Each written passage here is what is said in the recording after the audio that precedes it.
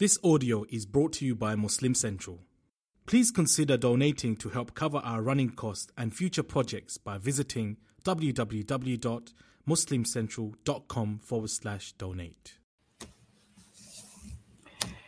الحمد لله خالق الوجود من العدم وجاعل النور من الظلم ومخرج الصبر من الألم فملقي التوبة على الندم فنشكره على المصائب كما نشكره على النعم ونصلي على رسوله الأكرم بالشرف الأشم والنور الأتم والكتاب المحكم وكمال النبيين والخاتم سيد ولد آدم الذي بشر به عيسى بن مريم ودعا لبعثته إبراهيم عليه السلام حين كان يرفع قواعد بيت الله المحرم فصلى الله عليه وسلم وعلى أتباعه خير الأمم الذين بارك الله بهم كافة الناس العرب منهم والعجم.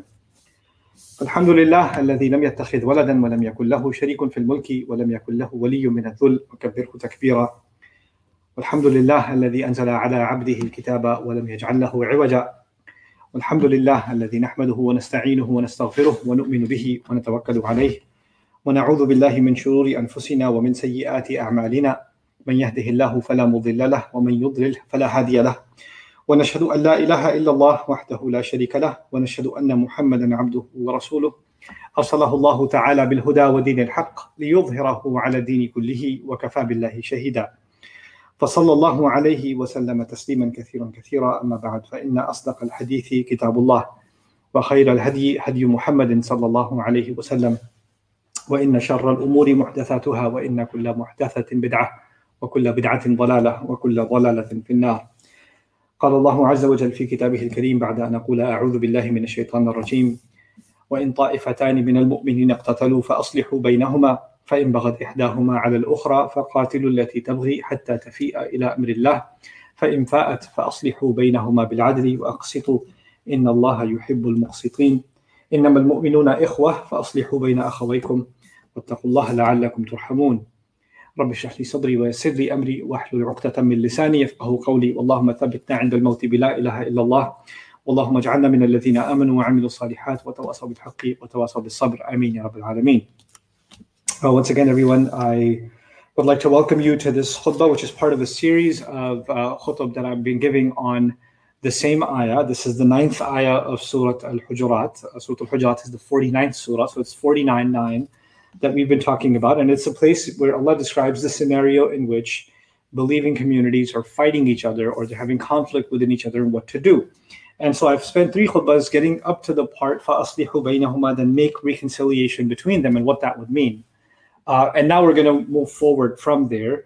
Allah Azza wa Jal says, فَإِن بَغَتْ إِحْدَاهُمَا عَلَى الْأُخْرَى فَقَاتِلُوا الَّتِي تَبْغِي حَتَّى تَفِيءَ إِلَى أَمْرِ اللَّهِ. So in order to help you understand that, I want you to think of it as 2 groups of people that are having an argument. Maybe it was 2 individuals that turned into 2 groups, or it's 2 groups altogether.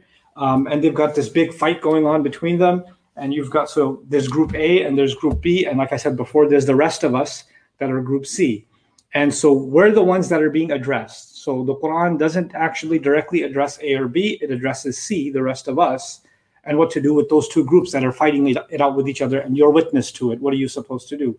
Well, the first thing we read about was do everything you can to make peace between them. فَأَصْلِحُوا بَيْنَهُمَا. But then let's just say that, you sat down for arbitration and everybody's on the same table. You've got that party and they've got, the 2 opposing parties, A and B, across from each other on the table, and you're negotiating a peace settlement between them. You're the one arbitrating. Well, here's what you did wrong. Here's what you did wrong. Let's have a little give and take. Let's make this work. Let's shake hands on it. And you kind of make this peace deal.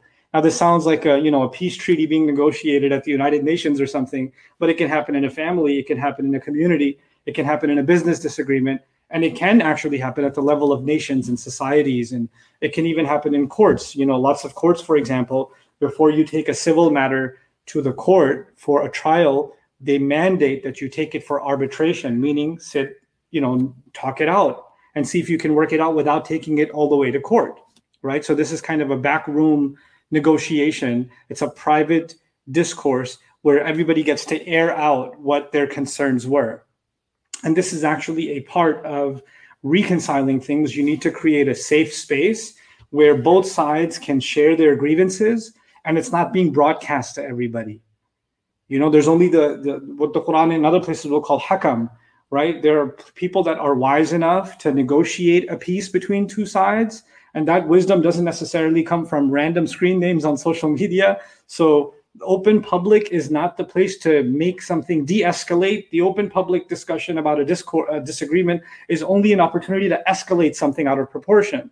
But the two grieving parties, the two parties that actually have a problem with each other, let's get them together in a room. Let's get somebody responsible to hear both sides out, so they're not feeling like they're being put in a corner, that one person's being, or one group is being sided with, or one is being favored. We've already talked about the impartiality of it all, right? And now in this private setting where they can actually openly say, this is what happened to us, and this is what they did. We don't want to broadcast their wrongs towards us, but we have this grievance, and it needs to be addressed, right? So there's a difference between addressing the issue you have and broadcasting the issue you have with someone else. If you want it addressed, there's a platform, there's an environment that the rest of us are supposed to be able to create where these things can be addressed in a mature way. Well, why not? Why not be able to talk to anybody about what's going on? Well, because when word spreads between people, then it mutates. Kids play a game called telephone, right? So you tell one person one thing, by the time they pass it to another person, the grievance may have been, they hit me. This person slapped me. And by the time it spread, man, they slapped everyone in their family. They lined them all up and tied them up, and then they beat them up. And it's exaggerated so out of proportion, you don't even know what the original issue was, because now it's been rumors, and I heard a lot of people are saying, you know what everybody's saying, and who's everybody? Nobody knows, right? So it's escalated. And the Quran wants things to de-escalate and the actual issue and grievance to be resolved. So when you have that sit down and you have this, negotiation going on, you notice any serious negotiation between conflicting parties is never broadcast. Every time there's a serious, like if there's a family conflict and you really need to resolve it, the door has to be closed. The adults are talking in the room. They need to figure something out.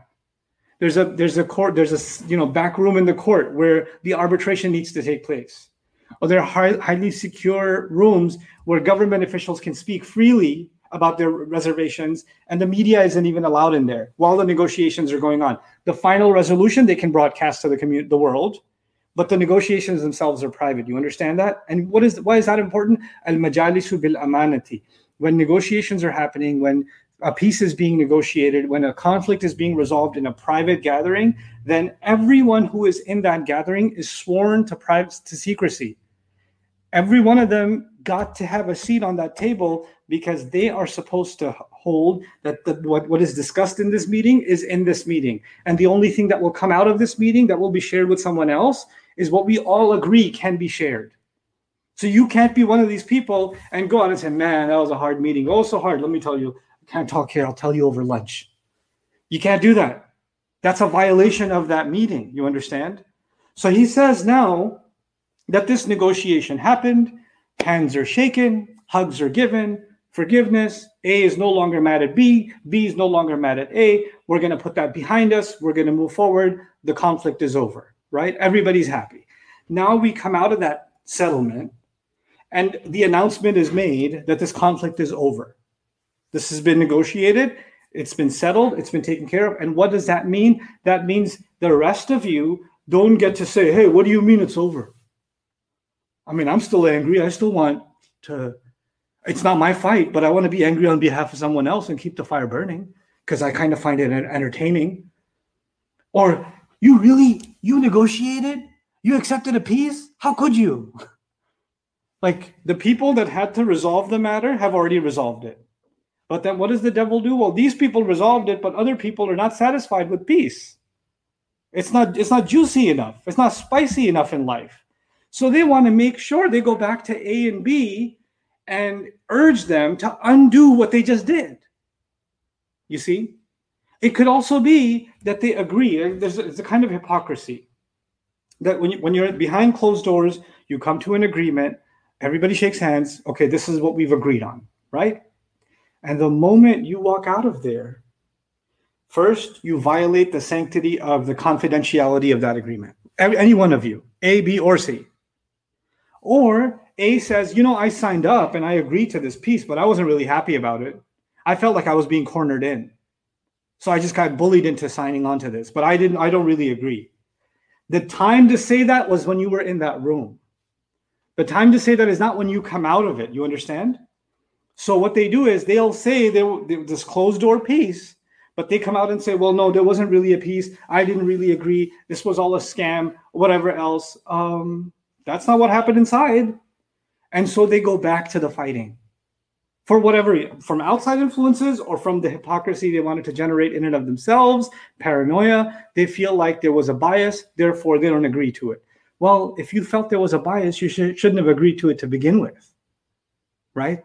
So now the scenario is, even after a peace has been reached, a settlement has been reached, a negotiation has been agreed on, one of the parties, A or B, one of them goes back and violates it again and starts crossing the line against the other group again. They pick up the fight again.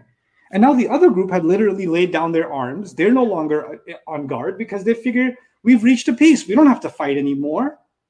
So they weren't expecting to be attacked again, and they get attacked again. Now, again, this could be military in a political sense. This could be verbal abuse. This could be any kind of scenario where human beings have conflict, right? So they start getting slandered or slammed again. Where does this come from? I thought we agreed. How could you do this? So when Allah says here that if one of those groups, A or B, violates the agreement, then what should happen? فَقَاتِلُوا الَّتِي تَبْغِي. Then all of you should fight the one who violated. In other words, Allah is no longer talking about making peace. He's saying these people didn't respect a peace that was reached. That means they're no longer at odds with B. A is no longer fighting with B. A has declared that they are also fighting with C, the rest of us, because they violated an agreement all of us reached. So they're no longer the enemy to B if they're violating. They will be fought back. Not just B has the right to fight them back. Everybody must fight them back now. Everybody must go against them now. They have to be singled out because they did this. They brought this on themselves. Allah says, fight the one who... So now A is on their own and B and C are together fighting them. You understand? And that's sanctioned by Allah. And the language is remarkable. حَتَّى تَفِيءَ إِلَىٰ أَمْرِ اللَّهِ. Until the group that rebelled, the group that violated the peace, the group that went back on its word after shaking hands, until they return to the command of Allah. It's incredible language because a negotiated peace is something that is reached by human back and forth. Three groups of human beings were talking to each other, trying to reach a settlement. But once people in good faith reach a settlement, Allah stamps it as His own divine verdict. Violating that is violating the command of Allah. Like, they're not violating an ayah of the Quran. They're not violating a commandment in the Quran.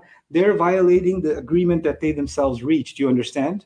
So what does that teach us in the Quran? When people in good faith agree on something, then violating that is actually a crime against God. If you and I have a contract, if we have an agreement, if we have a promise towards each other, and I break that promise, I'm not just violating you, I'm violating Allah Azza wa Jalla, Allah Himself, the command of Allah Himself. So He says, fight them until they come back to the command of Allah. حَتَّى تَفِيءَ إِلَىٰ أَمْرِ اللَّهِ فَإِنْ فَأَتْ. Okay, now that A thought that they're just going to pick a fight with B, and if things go bad, we'll go back to the negotiating table. That's not what Allah says. No, you're going to get fought by everybody now. You're going to get slammed by everybody. So they back off and say, okay, we're backing up. We want peace again. Right? So the ones who were acting criminally, now they say they want peace again. What should you do in this case? Allah says, فَأَصْلِحُ بَيْنَهُمَا. Then now make peace between them again. But then you're like, we already tried that. We did that and they went back on it. And always Allah is saying, it's like almost Allah asking us to be gullible, right? So you want to bring them back on the table, negotiate it again. What's to say they won't break it again? But Allah adds a different clause this time. The next time you bring them to the table, the next time you bring them to sit down and discuss how are we going to reach a peace, Allah says, فَأَصْلِحُوا بَيْنَهُمَا بِالْعَدْلِ. He adds two things. Make sure you make peace between them this time with justice. And adl can also mean open justice. And what does that mean? It's no longer closed door. It's a public hearing. Everybody gets to hear every side. Every part of the process is now public. I mean, it's embarrassing that all the dirty laundry is being brought out in public, but when people are going to say that the negotiations that happened behind closed doors, you don't know what happened in there, we got bullied, it wasn't this way and that way. Well, we can't trust closed doors anymore because you're questioning everybody's credibility. The only way to make sure that you no longer get to question the process by which the peace was reached is that the entire process must now become what? Transparent. The whole thing should be publicly done with justice, like in an open courtroom kind of thing. You understand? So Allah says, yeah, bring them back, but now it's got to be a public and humiliating trial. That's just what it's got to be. That's the only way to keep this in check. But then he adds another clause. Fine, now we get it. A private, confidential kind of meeting is no longer in order because they violated that to begin with. So they don't have the right to that anymore. And you have to protect yourself too. So you have to lay everything out in public. Understood. He says, وَأَقْسِطُوا. It's interesting because it's almost a synonym for adl. Adl means justice. Qist means justice too. He says, وَأَقْسِطُوا, and make sure you're not unfair. I'm being as literal to the etymology as possible because qist actually and qasit and muqsit are different. Qasit is someone who does injustice, and muqsit is someone who makes sure he doesn't do injustice. So as if the Quran is saying, make peace between them fairly, and then adds on, and make sure you're not unfair. Now, why would, because when you say do something fairly, that already means you're making sure you're not unfair. So why add this additional clause and make sure you're not unfair and make sure you don't cross the line? Why? Because the first time when you came to trial, A had a fight with B, right? And who was the neutral party? C. The second time, when A came back to the courtroom and B's on the other side, C is still the judge. But this time, C is mad because C already sat in that place, already reached an agreement, and A broke the rules, right? So this time, C is not sitting there on the judge's chair, neutral. C is sitting in the judge's chair, upset. And who are they upset at, A or B? They're upset at A because they broke the rule. And then Allah even sanctioned them that you as C, along with B, are going to go fight A. I know this sounds like the alphabet algebra, but keep up with me. Right? So now the judge is actually angry at the one that they just fought. And as they started getting fought, they said, no. Okay, let's make peace again. Let's make peace again. So now, as you're sitting there, there is lots of room for emotional bias against them. They're almost criminal or not innocent, guilty, unless they can prove they're innocent. You see, when you come into a courtroom, you assume innocence on both sides. But now the judge himself or herself or the group knows these people are criminal to begin with. So the entire process of justice, which is predicated, it depends on the assumption that the person you are trying is going to be assumed innocent until there is explicit proof that they are what? Guilty. Until that's the case.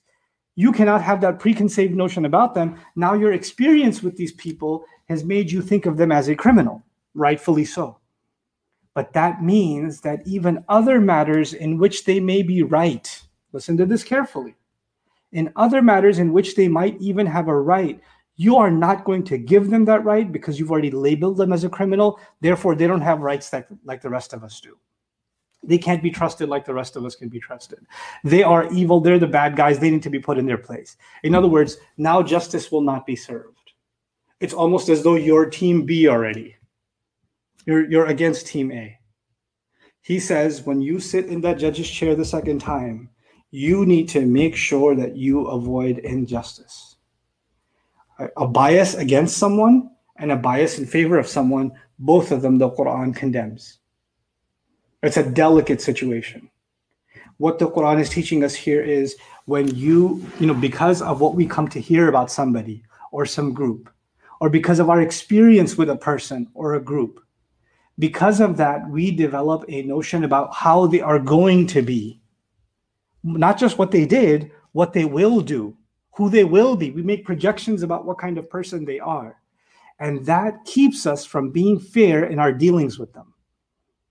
So on the one hand, Allah says, fight them. On the other hand, Allah says, don't be quick to judge them even after you fought them.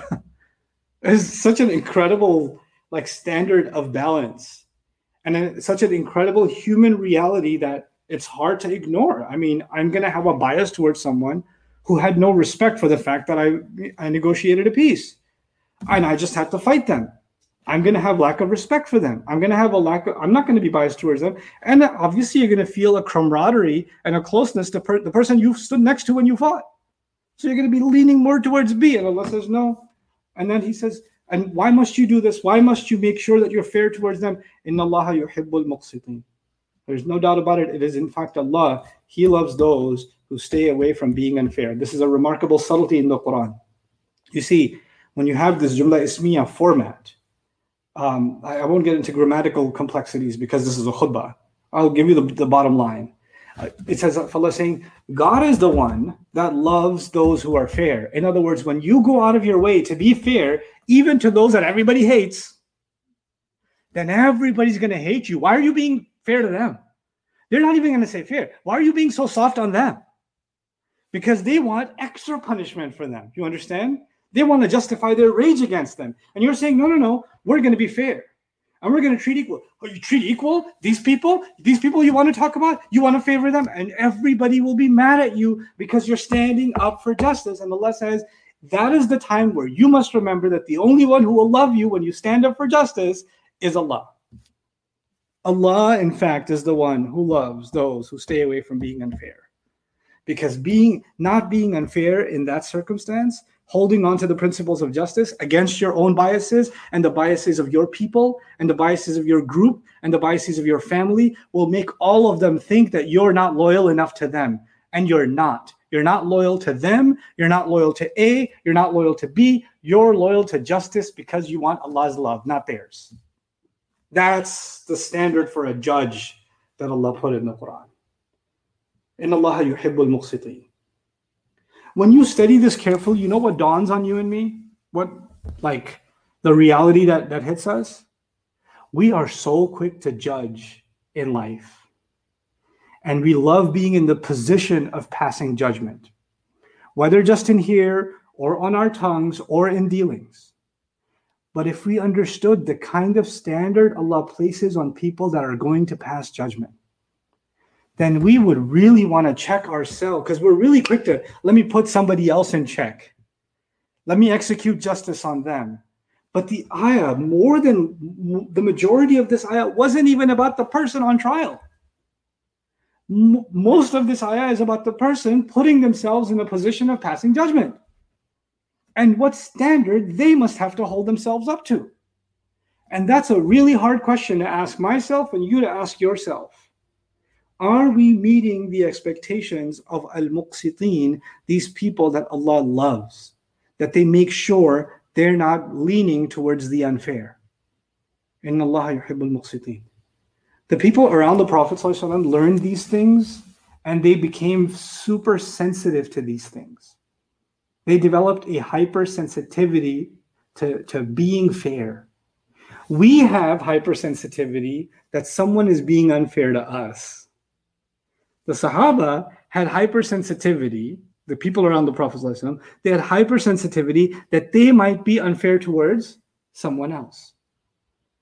You had a scenario in which one companion comes to another with a dispute. And the companions are Muslims, and the dispute was in Medina with a Jewish man. Right? So now a Jewish man and one of the companions has a dispute. And they come to one of the Muslims, one of the companions, and say, I'd like you to judge between us. Right? So it was Ali radiallahu anhu who had a dispute with a Jewish man, and they came to Umar for judgment under the rule of Umar. And Umar and Ali love each other. They're companions. They fought side by side on the battlefield. They trust and they've heard each other's praise from the tongue of the Prophet himself. So they don't question each other's character. Right?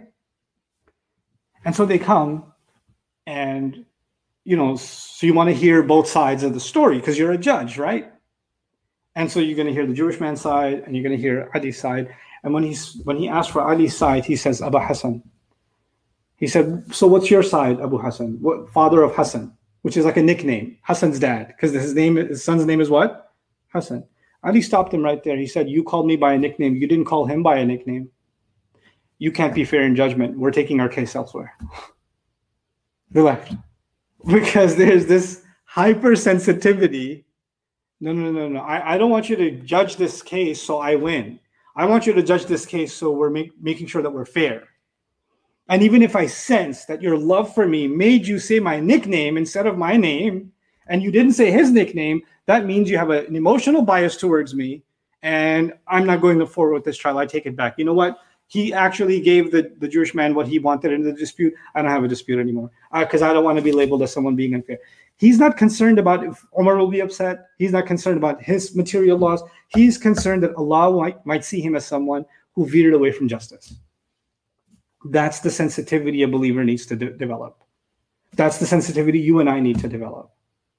So, when Allah Azza wa Jalla says in this ayah, وَأَقْسِطُوا إِنَّ اللَّهَ يُحِبُّ الْمُقْسِطِينَ, we get people quote these ayat, and I've seen, sometimes I pick ayat of the Quran to make khutbahs about and to take time to talk about, because I see in our culture, in Muslim culture, often we take things that are said in the Quran in a very surface way, and we use them ironically, we use them in the most unfair way. Like people have, in my lifetime, used this ayah to describe why they're fighting somebody.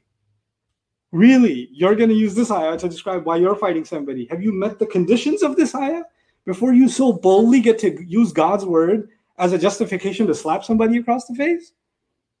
We have to be humble before Allah's word. وَكَلِمَةُ اللَّهِ هِيَ الْعُلْيَا. The word of Allah, it is in the highest place. We cannot place ourselves above the word of Allah and then use its quotes the way we think we're going to get what we want. That's not what these words are for. That's not what scripture is for. That's not what revelation is for, that we can quote it to win arguments, that we can quote it to justify our anger, that we can quote it to justify our biases, that we can quote it to create a gang mentality. That's not what this is for. This is for you and me to really put ourselves in check. And it's after this statement, as I conclude with you this khutbah, it is after this statement that the famous axiom in the Quran occurs, إِنَّمَا الْمُؤْمِنُونَ إِخْوَةٌ. Believers are nothing but brothers. You see, saying people that share the same faith are brothers, or nothing short of brothers, is a beautiful thing. But think about where Allah said that. Allah said that right after He talked about people fighting each other. And then He talked about how hard it is and how hard you have to, what a high standard you have to hold yourself to make sure that you're not going to be unfair, even against those who clearly have been unfair. Because the response to unfairness is not unfairness. So if you can do that, then you get to understand what it means to be brothers. And if you don't understand this previous ayah, and you just say, well, believers are brothers, then it's a very shallow, that's just the word brother. It doesn't really mean anything. It doesn't carry any meaning. There's a new rich meaning to brotherhood after you study the ayah before it. This is ayah number 10 about brotherhood. فَأَصْلِحُوا بَيْنَ أَخَوَيْكُمْ. Then make peace between your brothers. Why? Because if they are truly your brethren, if they feel like blood to you, then you want good for them even when you're mad at them. You don't want their destruction. You feel no victory by overcoming them. Even when they're obnoxious towards you, hurtful towards you, even when they're going down the wrong road, as mad as you are at them, over and above the anger towards them is your love for them. And when they're in trouble after messing up themselves, you don't say suits you right. You still want to help them, and you still want to help them find a way back. That's the sentiment towards brothers. When you don't have that, then what you have is, these people, they had it coming. They deserve it. And you kind of feel this almost pleasure inside at the misfortune of someone else. When they get the shorter end of the stick, or when they get tough justice leveled against them, it pleases you in some way inside. Like, man, they got it good. They had it coming. They got put in their place. It gives you some kind of a sadistic pleasure to see someone put down. Even if justice was served, that shouldn't be making you happy, because that's your own brother. That shouldn't be making you happy. That's not the sentiment of faith. this is why right after justice, because what happens nowadays, right? When people are in court and when they have a trial or something else, when the court trial is over and one side wins and the other side loses, you come outside and they interview the person who won and the person who lost, right? And the person who won is real happy, like, yeah, they got what they deserved. And like there's this like, joy and jubilation, and people around them are also joyous and celebrating because they got their piece. Quran is teaching us a different picture. Yeah, sometimes there are actual oppressors that need to be put in place, and there is a relief that you get that justice was served. But in many of these cases, it's just one conflict, and you just want to see a person destroyed because of one conflict, and you get pleasure out of that. That is the furthest thing from you considering a believer brother. And he says, إِنَّمَا الْمُؤْمِنُونَ إِخْوَةٌ. People of true faith, they're nothing but brothers. You know what that means? If I can't feel that way towards my fellow believer, then I'm not really a believer. Because if I were, I would feel that way. That's what the Quran is saying. They work both ways, don't they? It's only believers that will feel this way. And if I don't feel this way, then what kind of believer am I? It's the same as before, just looking at something at a surface level as a sticker, as a label that you and I wear, but it doesn't really have any meaning. I pray that our faith and our brotherhood and our sensitivity to justice has real meaning in our lives, and Allah Azza wa Jal raises us amongst those who are al-muqsitin and are in fact ikhwa. فَاتَّقُوا اللَّهَ لَعَلَّكُمْ تُرْحَمُونَ. Be mindful of Allah so all of you may be shown Allah's loving care. بارك الله لي ولكم في القرآن الحكيم ونفعني وإياكم بالآيات والذكر الحكيم. الحمد لله وكفى والصلاة والسلام على عباده الذين اصطفى خصوصا على أفضلهم وخاتم النبيين محمد الأمين وعلى آله وصحبه أجمعين. قال الله عز وجل في كتابه الكريم بعد أن أقول أعوذ بالله من الشيطان الرجيم إن الله وملائكته يصلون على النبي يا أيها الذين آمنوا صلوا عليه وسلموا تسليما. اللهم صل على محمد وعلى آل محمد كما صليت على إبراهيم وعلى آل إبراهيم في العالمين إنك حميد مجيد. اللهم بارك على محمد وعلى آل محمد كما باركت على إبراهيم وعلى آل إبراهيم في العالمين إنك حميد مجيد. عباد الله رحمكم الله اتقوا الله إن الله يأمر بالعدل والإحسان وإيتاء ذي القربى وينهى عن الفحشاء والمنكر ولذكر الله أكبر والله يعلم ما تصنعون. في الصلاة إن الصلاة كانت على المؤمنين كتابا موقوتا.